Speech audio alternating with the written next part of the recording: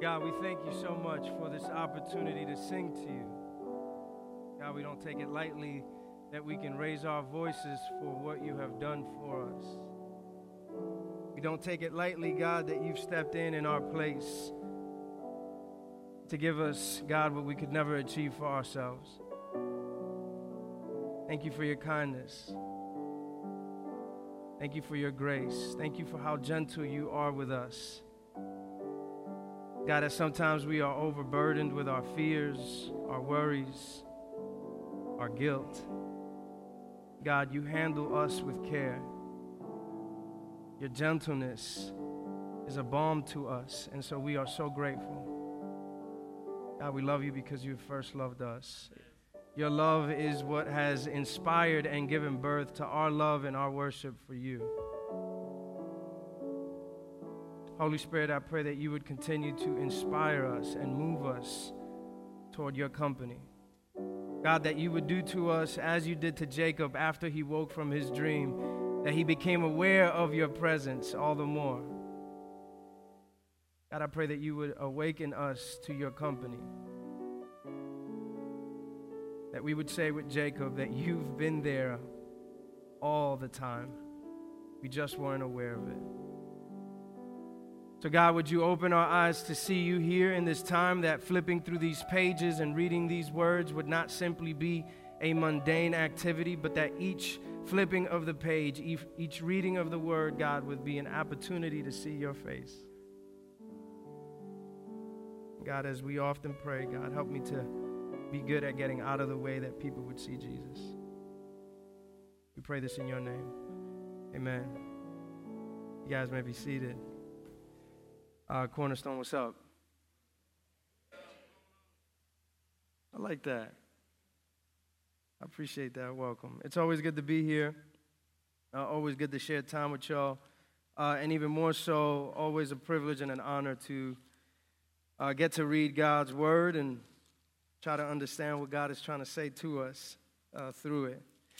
So if you have your Bibles, we'll be right in Psalm 130. We'll kind of park there and try to hear what God has to say to us in this passage.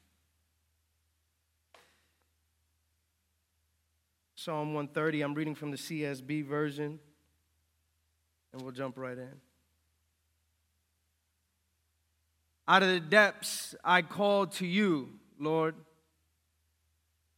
Lord, listen to my voice. Let your ears be attentive to my cry for help. Lord, if you kept an account of iniquities, who could stand? But with you there is forgiveness, so that you may be revered. I wait for the Lord. I wait and I put my hope in his word. I wait for the Lord. More than the watchman for the morning. More than the watchman for the morning. Israel, put your hope in the Lord, for there is faithful love with the Lord, and with him is redemption in abundance, and he will redeem Israel from all its iniquities. This is the word of the Lord. Thank y'all for standing with me. I didn't invite y'all to do that, but I appreciate it.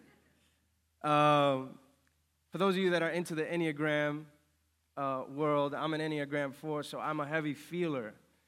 I feel every feeling very deeply, and sometimes it gets overwhelming. And one of the things that I've endeavored over the last few years, ever since our transition from New York to Atlanta, is being able to find a healthy marriage between what I feel and what God has to say about feelings. That I don't want to make the mistake of pitting faith against feelings, but rather that I want to do the diligence of marrying the two and discovering who God has made me to be, and that my emotions are cues and doorways into who he's made me, and as a result, into who he is. One of those feelings that is really difficult to process is the feeling of guilt. So hard to talk about guilt, but I think Psalm 30 talks so much about it. And it's interesting because the passage doesn't say guilt outright.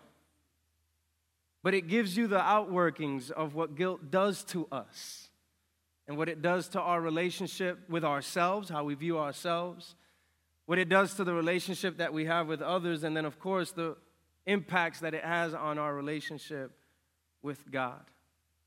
And if there's anything that I think I want us to see as we process Psalm 130, as we journey through this passage, is this, that Jesus shows us the reward of facing our guilt and not evading it. Jesus shows us the reward of facing our guilt rather than avoiding our guilt. He shows us that the reward is freedom. That when we choose to face and confront the guilty feelings that we have, the reward is freedom. That there's something about guilt that it's trying to offer us, that when we avoid it, we miss. And in so doing, we miss living out in the fullest of freedom that God desires for us. If Psalm 130 offers us anything, it offers us a few things, I think. The first one is that Psalm 130 invites us to face our guilt or to confront our guilt. It's always helpful to kind of wrap our heads around the context of any psalm that you're dealing with, right? Because the psalms are songs, and songs are written from an occasion or a circumstance, oftentimes motivated by a feeling, right? A feeling of anguish, a feeling of fear, a feeling of joy, a feeling of praise. So it's always good to kind of wrap your heads around the context of any given psalm that you're dealing with, because that occasion gives birth to those words of joy, those words of anguish, those words of confusion or praise in the psalm itself. And yet, across the board, most people can't really agree on the occasion that surrounds Psalm 130. Most people believe that it was David, and so that's what we're going to run with today. But we don't quite know the exact or specific occasion of this psalm, but when you look at the scope of David's life, you realize that there are no shortage of things that could have inspired this psalm. So just for our conversation today, I want to offer up a few considerations of what may have inspired David to pen Psalm 130. Let's consider the life of David. 2 Samuel chapter 13, when Tamar, his daughter, was raped by her half-brother Amnon. Tamar, his half-daughter, was raped by her half-brother Amnon, and David was practically absent throughout the entire situation. He doesn't say anything, doesn't do anything. And if you don't want to believe me, you can just go to 2 Samuel chapter 13. You can read it for yourself. That all we have by way of response from King David, the man that all of us so admire, in 2 Samuel 13, verse 21, all we get is this, that after he hears about what happened to his daughter Tamar, the text says that after he heard about all these things, he was furious. But that's it. That's all we get from David. He throws a fit. And I know that we know those people that when something happens in society or in your own life, I think we've seen this particularly over the last several years where some kind of social injustice happens, something deeply grieving happens, and you have that group of people that get really angry but don't do anything. David hears about all the things that happened to his daughter Tamar by her brother Amnon, and all David does is get angry. 2 Samuel 13, verse 21, he gets furious. Let me not take that away. He gets furious. But that's it. That's all we have. He throws a fit. He gets angry, but he does nothing. He says nothing. What we do know, actually, as you read all of 2 Samuel chapter 13, is that David was the one that arranged for his daughter Tamar to visit her brother Amnon to bring him food and to be alone with him.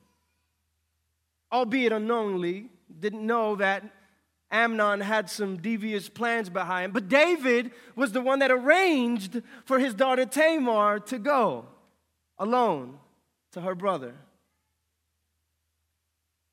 But y'all, I got to be honest, as I read the context, the chapters before, the chapters after, it's not surprising to me that when you read the second chapter, let me be a little direct here, David was the rapist.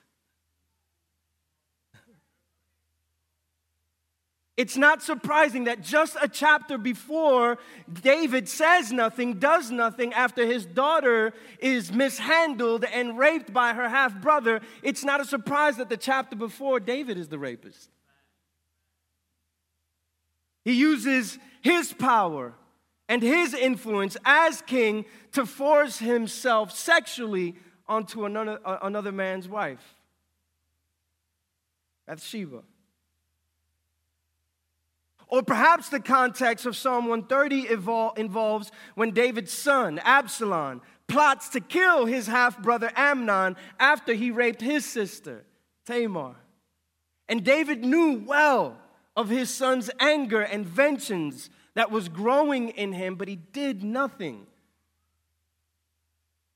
He did nothing to address his son's anger. He did nothing to confront the vengeance that he was living with. Because look, if you read 2 Samuel chapter 13 and you read those verses that we don't have time to read right now, the text says that after this happened to Tamar, she lived in desolation. This is like watching someone that you deeply love after something grave has happened to them live with the decaying shame of what has happened to them. And then the very next verse, in verse 22, it says that 2 years later, David began to process what was happening. You know what happens in 2 years when something grave like this happens to you? Things fester. Absalom, her brother, was growing in his anger and his vengeance, and David knew but did nothing to confront it. And what's interesting is that it was that vengeance and that growing hatred in Absalom that led to his own death. Absalom would become an enemy of the state. And you read this in 2 Samuel chapter 18. He becomes an enemy of the state. And then he's killed by David's guards. And then in chapter 18, verse 33, David finds out about his son's death. And he says this. He says, my son Absalom, my son Absalom, if only I had died instead of you, Absalom, my son, my son. You know, when you read this, you hear a lot of grief in David's voice. But church, could I tell you that there's more than just grief in his voice as he says this? Could I tell you that more than just the weight of sadness in those words, these words also contain the weight of guilt. On his hands, David carries the shame of Tamar and Bathsheba, the death of both of his sons, Absalom and Amnon, the betrayal and murder of Uriah, Bathsheba's husband. He says, if only I had died instead of you. Yes, David feels the weight of sadness and grief and loss. But church, he also feels the weight of guilt. In Psalm 130, David does what I think all of us are often terrified of doing. He faces his guilt. He faces his guilt. You know, I believe that part of the reason why we are terrified to face our guilt, in part, is because in our larger culture, we are encouraged to be more forgiving to ourselves. Now, to be clear, I do believe that some of us don't treat ourselves very kindly. I do believe that some of us aren't patient with ourselves, or gracious for that matter. That some of us love ourselves very poorly, and it reflects in the way that we love others. I'm very aware of that. And I think that is its own conversation. But the temptation is to abandon or even minimize the feelings of guilt that we experience because it's too harsh of a concept to process, or it's too negative of a feeling to experience. But to respond that way, church, doesn't do us any favors.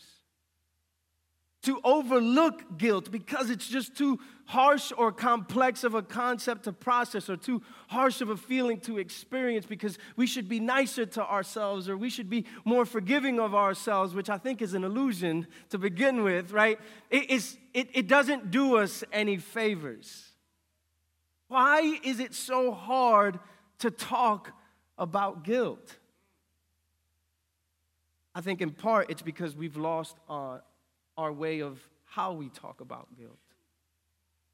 We don't often talk about guilt, its weightiness, its complexities, because I think we've forgotten how to talk about guilt. I love Barbara Brown Taylor in her book, Speaking of Sin. She says this about sin, but I think it applies to guilt as well. She says, abandoning the language of guilt will not make the feeling go away. Human beings will continue to experience alienation, deformation, damnation, and death no matter what we call them. Abandoning the language will simply leave us speechless before them and increase our denial of their presence in our lives. Ironically, it will also weaken the language of grace, since the full impact of forgiveness cannot be felt apart from the full impact of what has been forgiven. Look, it may not have been part of God's intention in the very beginning when He made us, but church, guilt is part of the human experience. In fact, I think that a large part of what makes this psalm so beautiful and what it offers us is the opportunity to see that guilt can serve as a midwife to healing and wholeness. Rather than seeing guilt as something too harsh or too complex to process, or it goes up against this idea that I should be kinder to myself, so maybe I should find ways to erase or remove these feelings of guilt or minimize these feelings of guilt because I should be kinder, I should be more forgiving. We lose the opportunity of being reconciled. We lose the opportunity of feeling whole because guilt can serve as a midwife to forgiveness and healing. What I love so deeply about this psalm are the words that David uses to use when he cries out. He uses this word to describe the condition that he's in. He says, out of the depths, I call to you, Lord. That word depths is interesting in the Hebrew because it means abundance.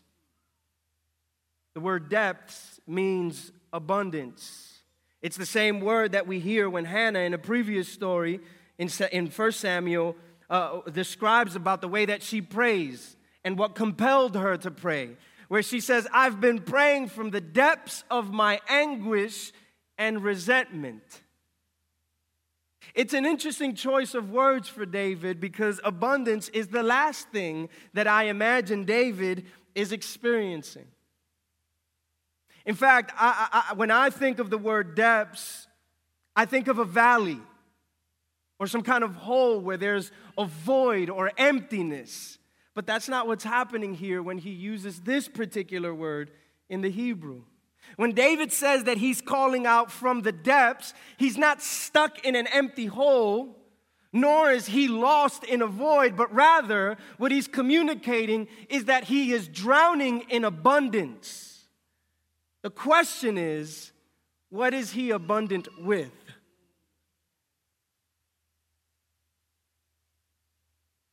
And verse 3 answers that for us.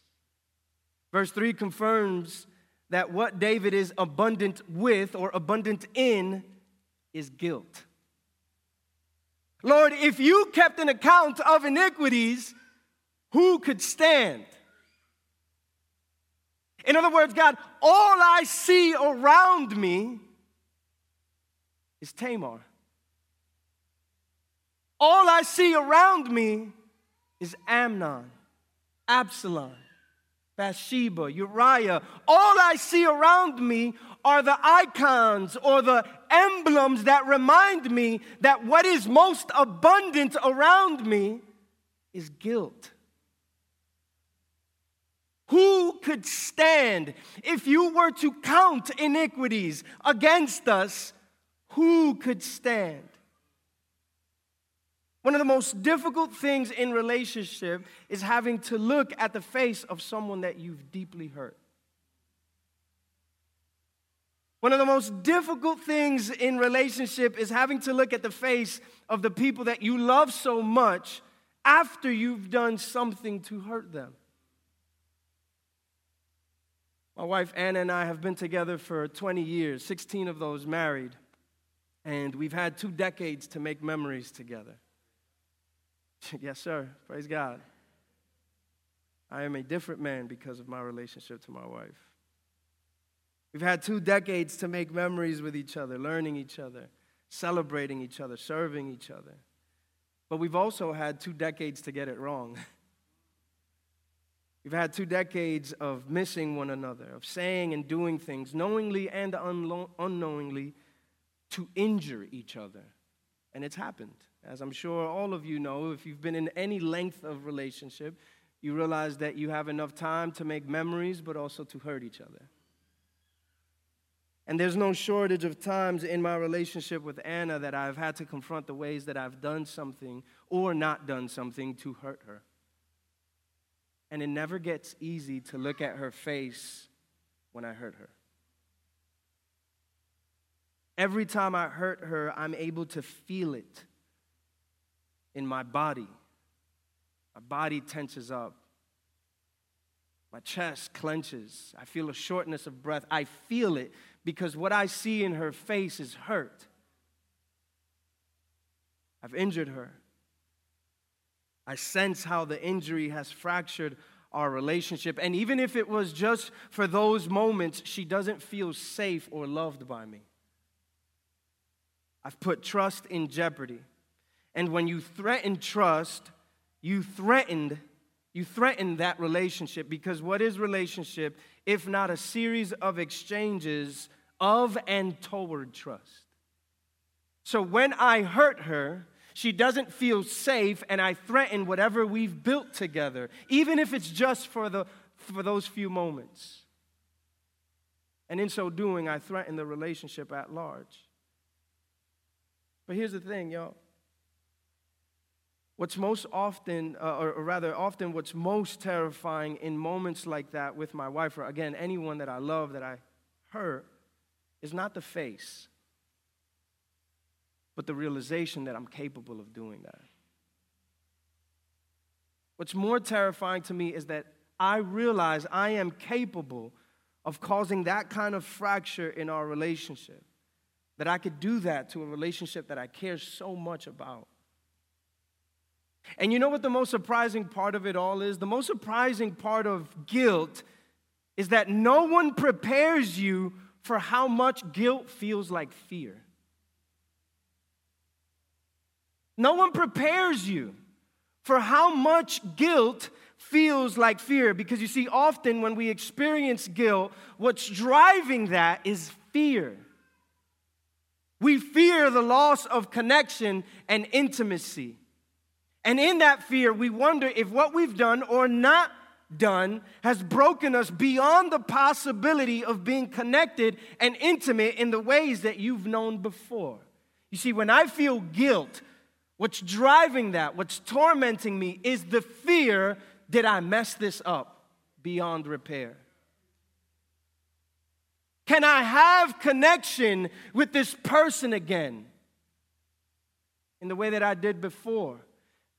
Or have I tarnished and jeopardized going any deeper than what we have now? You see, the driving force of guilt is fear. The fear of loss of intimacy and connection. This is why facing our guilt is a matter of relationship. See, guilt is a relational thing, not a behavior thing. Yes, you feel guilt because of something that you've done, behavior. But the heartbeat, the driving force of guilt is not because of the behavior. The driving force of guilt is you wonder if you've messed up relationship.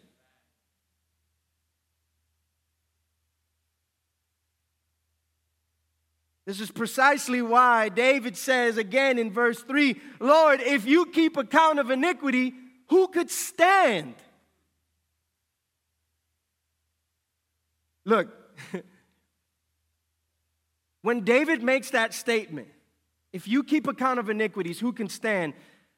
Before you read too quickly and say that this is a statement of praise, I need us to realize that before this is a statement of praise, this is a statement of sobriety. In other words, David has to first come to terms with why he needs forgiveness before he celebrates that he possesses forgiveness.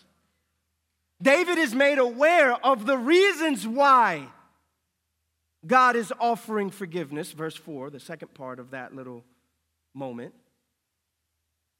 He has to first come to terms with the fact that he needs it before he comes to terms with the fact that he has it. This is sobriety before praise. David is not just speaking for himself when he pens this. Unknowingly, David is also showing us the condition of our own hearts. He's showing us the ways that we harm our relationship with God and with others, and I would even say with ourselves. David is crying out from the depths, and when he does so, he's not only calling us to acknowledge our guilt, but he's also calling us to engage our guilt, to allow our guilt to lead us toward what God wants to offer us and what we are hungry for, which is forgiveness, wholeness, and reconciliation. The reason why we feel guilt is because we long for a relationship. And we've done something to fracture that. Guilt, and these are some of the reflections that I've had to come to grips with, particularly over the last year in my transition. Guilt is a gift because it shows us our hearts and it empowers us to give it what it cries for.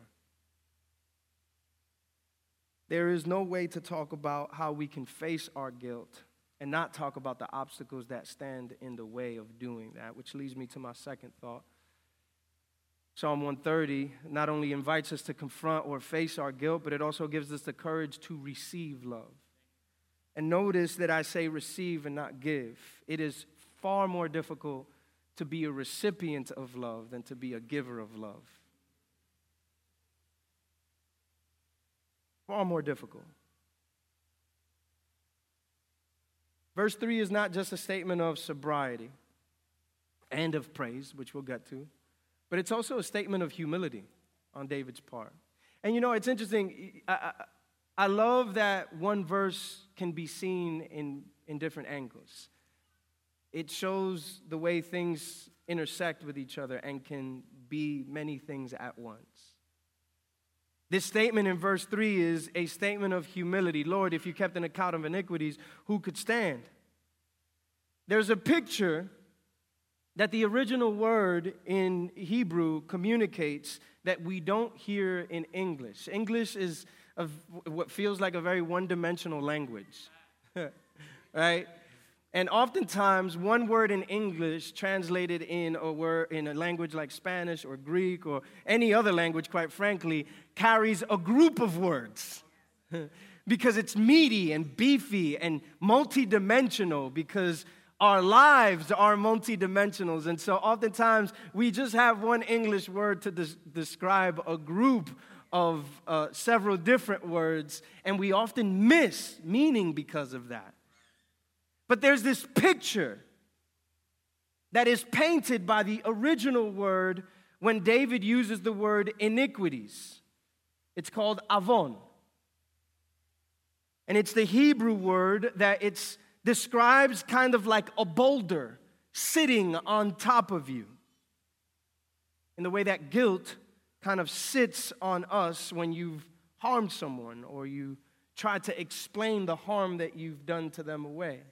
It's this feeling of guilt and heaviness and burden. Avon communicates a boulder sitting on your shoulder. And sometimes we try to explain our guilt away, or at least justify it.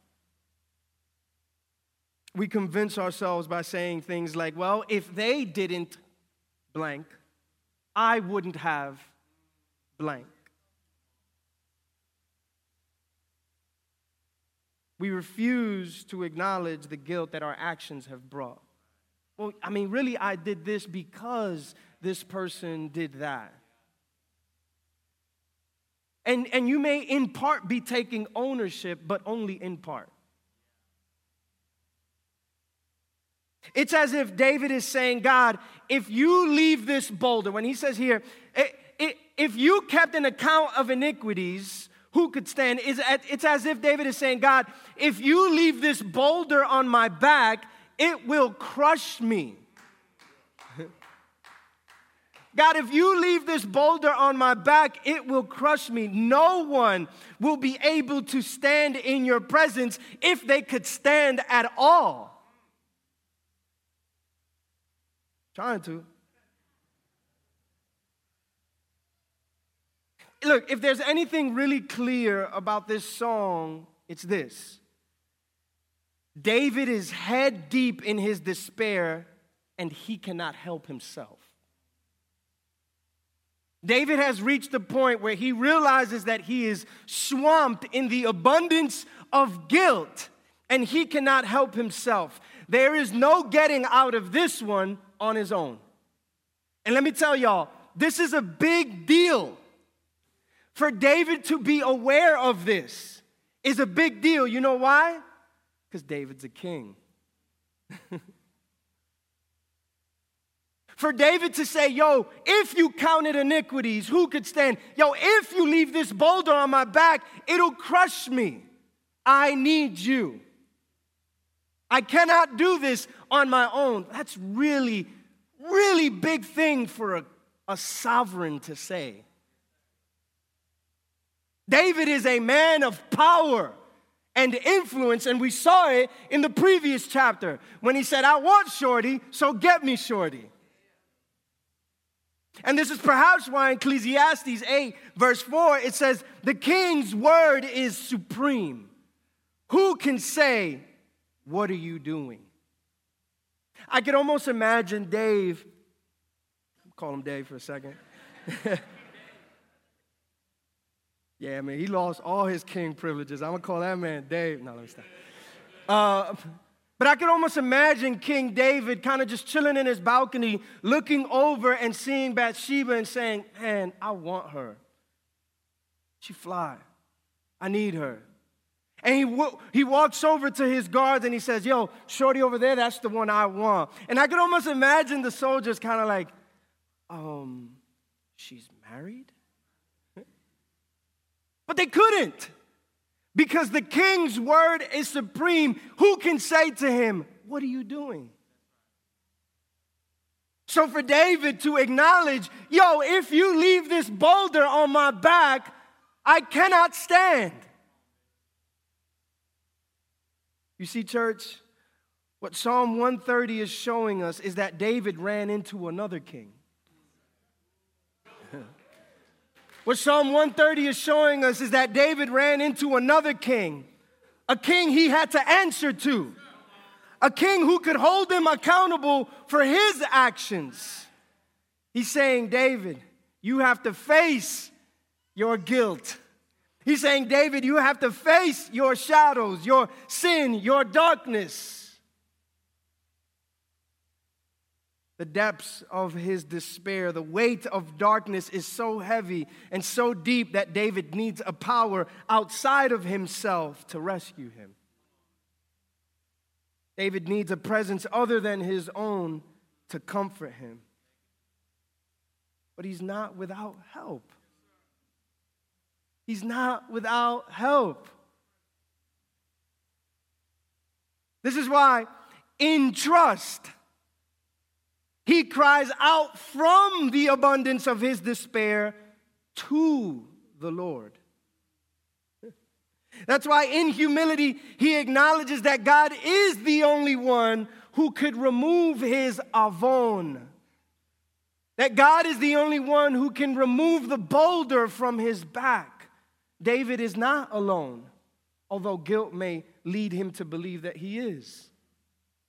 This is why in verse 4 he says, but with you, God, but with you there is forgiveness so that you may be revered. In other words, David is saying, God, you are the only one who can hold our guilt against us, and you don't. You are the only one that can hold our guilt against us, and you don't. You bring forgiveness instead. Y'all remember the adulterous woman, John chapter 8? If you don't, we'll just take a journey out there. John chapter 8. Jesus finds himself in a difficult situation, or at least so it seems. And in John chapter 8, in John chapter 8, verses 2 all the way through verse 11, Jesus finds himself in a circle of people who are trying to test him. There's been a woman who's been caught in adultery, and she's been brought to the circle. She's been brought to the square, the public square, and they put her right in the middle. And encircled around her are the people that are there to judge and accuse her for the adultery that she was found in. What's always interesting to me, as a parenthesis, what's always interesting to me here is that she was brought. And not the dude she was with. But you know, it'd be like that. But she was brought out, put in the middle, and Jesus is standing there. And the Pharisees and the scribes are like, this will be a good time to catch the teacher. Because they know that if he says one thing, he'll be at odds with one group, and if he says another thing, he'll be at odds with the second group. So they come to him, they said, yo, look, we found Shorty. You know what the Mosaic law says? We've got to stone her. Don't nobody want to do it, but you know, we got to. Right? We got to do it. What would you do? I could almost imagine Jesus like, Jesus is an OG, so I imagine Jesus like walking in kind of like, I was born for this, like this is literally what I was born for. Like I came so that I can bring clarity to your ambiguity kind of thing. Right? Bring answers to your questions. And they asked him, what would you do? And he knows, he's such a G, he knows what he's going to do, but he still takes time. He still takes his time. Talk about slow to speak, right? He still takes his time. Kind of crouches over, starts writing. Some people think that he was writing down the sins of the woman as a way to remind him of what he was going to forgive. Other people say that he was writing down the sins of the crowd to remind them of their misjudgment. Whatever it was that he was writing, Jesus stands and says to the crowd, he without sin cast the first stone.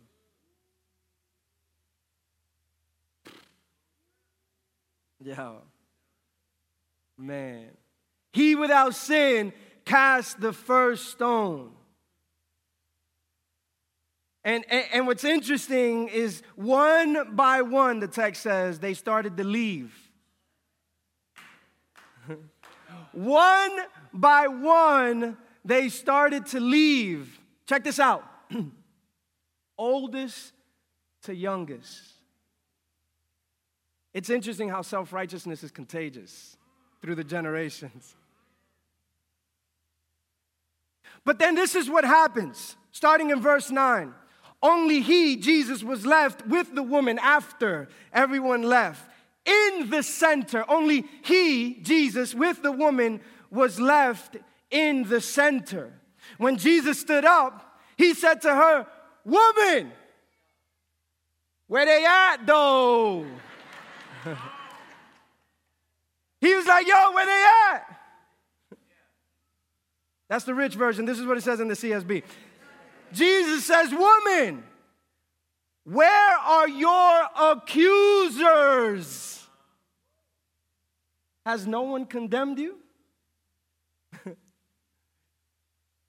I don't know what the woman felt, of course, but I know I would have felt very liberated by what was happening and what I foresaw was going to happen. She looks at Jesus and she says to him, what? "Where are your accusers? Have they condemned you? Has no one condemned you?" She responds, "No one, Lord." And what does Jesus say? "Neither do I condemn you. Go and sin no more." Look, guilt, as heavy, complex, and harsh as it is an opportunity for discovery. The beauty of facing our guilt is that we discover that God is the only one that can accuse us, but instead, He clears us. We discover that God is the only one who can throw stones at us, but instead, He allows Himself to be stoned. We discover in our guilt that God is the only one that can hang our guilt over us. Instead, He chooses to hang for our guilt. Instead of allowing death to swallow us up, Jesus allows death to swallow Him up. Church, the opportunity in guilt is that we discover that the thing that had given birth to our feelings of guilt is not the thing that squelches God's love, but rather the thing that intensifies it.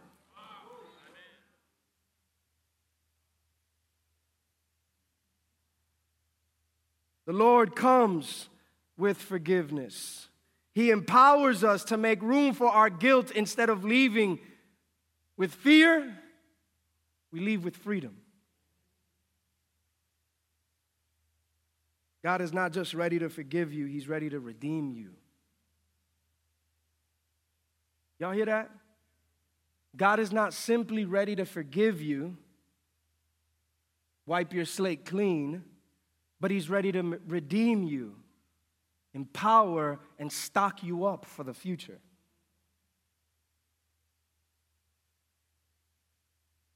It takes a lot of courage to receive that kind of love. Why? We talk about learning how to love a lot in the church. And I think these verses show us that we need to learn instead how to be loved. If we don't learn how to be loved, we won't be fully equipped to love.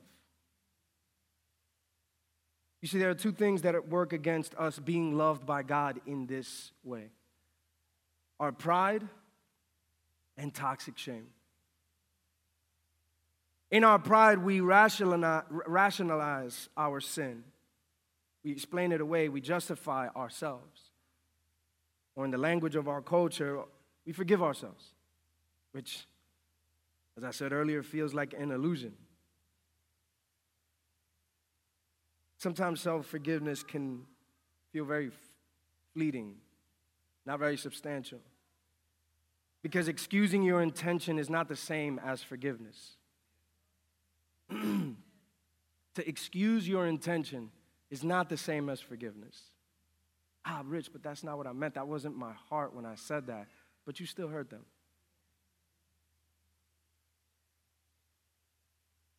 So pick up the call when God calls. Just joking. Excusing your intentions is not the same as forgiveness. You may not have intended to hurt them, but you did, and that's real. Pride says, I don't need forgiveness because pride says my heart is just fine. Pride, check this out, pride works really hard to maintain the right to need no one. Pride works really hard to maintain the right to need no one. But then others of us deal with toxic shame. It's when we believe that what we've done is unforgivable, that we're too broken, that we're too incompetent, that we are beyond intimacy. Toxic shame makes us believe that we don't deserve forgiveness or relationship. So while pride works really hard to maintain the right to need no one, toxic shame works really hard to earn the right to be intimate with someone. Guilt is a gift because guilt is relational. It's a matter of intimacy between persons. And this is why David says in verse 5, I wait for the Lord. Sure, I could use forgiveness. Sure, it'd be great to be forgiven by God. Sure, it'd be great to be redeemed by God. But I will wait for the person of God who will come with forgiveness and redemption. Even when he talks about forgiveness and redemption, he makes it clear that his desire is for someone, not something, because he knows that that someone will come with the something he needs. Yet both pride and toxic shame fall short of what God desires us to do with guilt. God desires to carry our guilt and to bring us to intimacy in ways that we've never known. And this all comes to us in the form of Jesus. This is why in Ephesians, Paul, chapter 1, verse 7 says, in him we have redemption through his blood, the forgiveness of our trespasses, according to the riches of his grace. The degree of forgiveness and freedom that we experience is directly related to our willingness to be truthful, vulnerable, and surrendered. How much freedom you are familiar with is in correspondence with how vulnerable, truthful, and surrendered you are willing to be.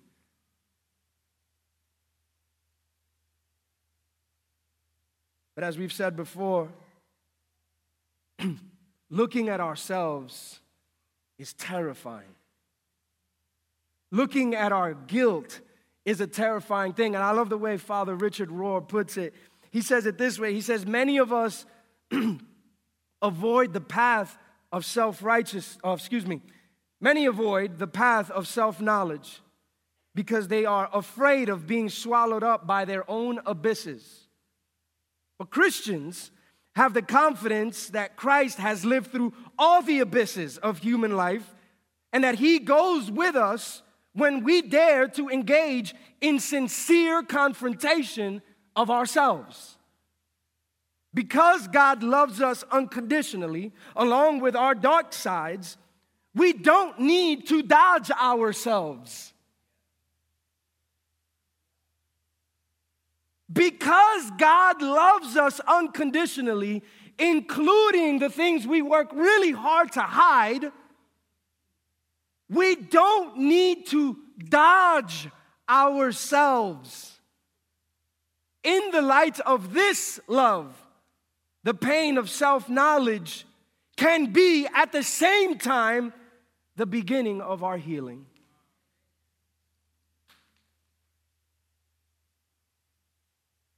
Friends, guilt is terrifying to look at, especially when those you hurt wear it on their face. But guilt is also an opportunity for the freedom that you long for the wholeness that you long for the healing that you long for the reconciliation that you long for, not just with others, but with God who made you. I'll leave you with this exhortation from Matthew 11. Matthew 11, verses 28 to 30. It's in the Message.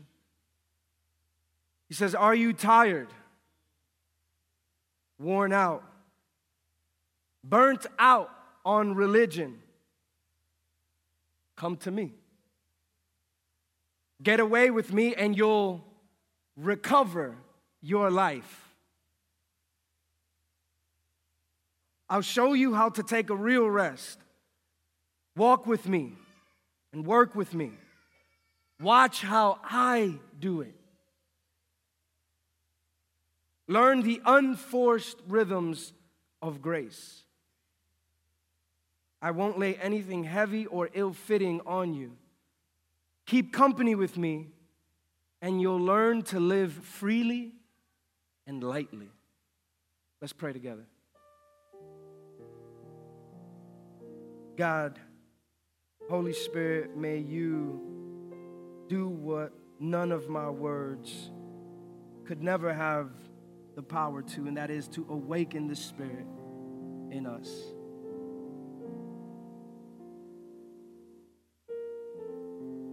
God, however we've treated guilt, however we've tried to avoid it, evade it, and in so doing dodge ourselves and live half lives, God, I pray that you would give us the courage to face them and discover that the thing that gave birth to them, the actions that gave birth to those guilt, will not squelch your love for us, but rather intensify them. Holy Spirit, lead us to respond to the grace that you offer us, that we would not take grace for granted, but that we would lunge at the opportunity to say, yes, thank you. That we would not stay in sobriety, but that we would move into praise. Because you've opened our eyes to the grace that you offer. Holy Spirit, do your work in us. As we continue to worship, as we come to the table, and we partake of eating the bread and the wine, reminders of how you've broken your body in our place. God, lead us into this presence with sobriety and praise. We pray this in Jesus' name. Amen.